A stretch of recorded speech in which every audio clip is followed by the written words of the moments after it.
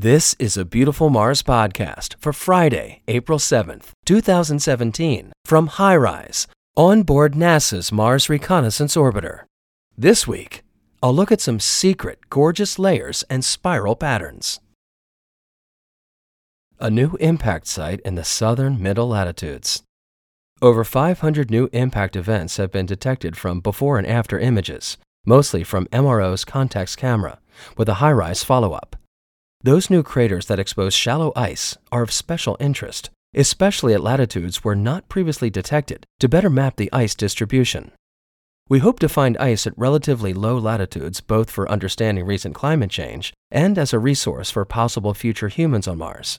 This new impact, which occurred between August and December 2016, would provide an important constraint if ice was detected.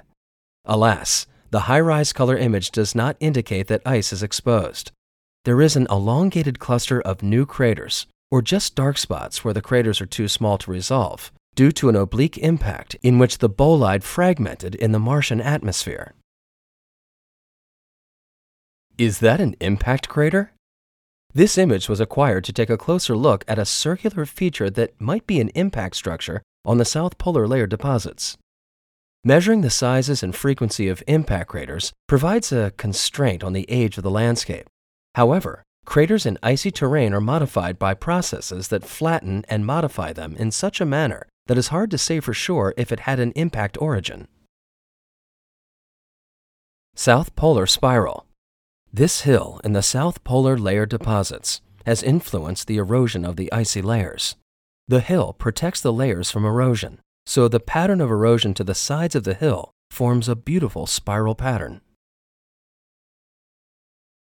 A sneak peek into Sawhecky's secret layers. Sawhecky crater is large, about 84 kilometers across, and located in the southern highlands of Mars, to the north of Hallis Planitia. It's filled with beautiful alluvial fans that formed when water, likely melting snow, carried fine material such as sand, silt, and mud from the interior crater rim down to the bottom.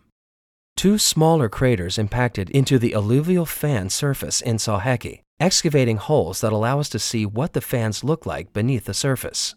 Exposed along the crater's interior walls, we can see that the fan is made up of multiple individual layers, white and purple tones in the enhanced color image, that were deposited on the floor, showing up as green and brown tones. The brown, circular shapes on the fan layers are small impact craters.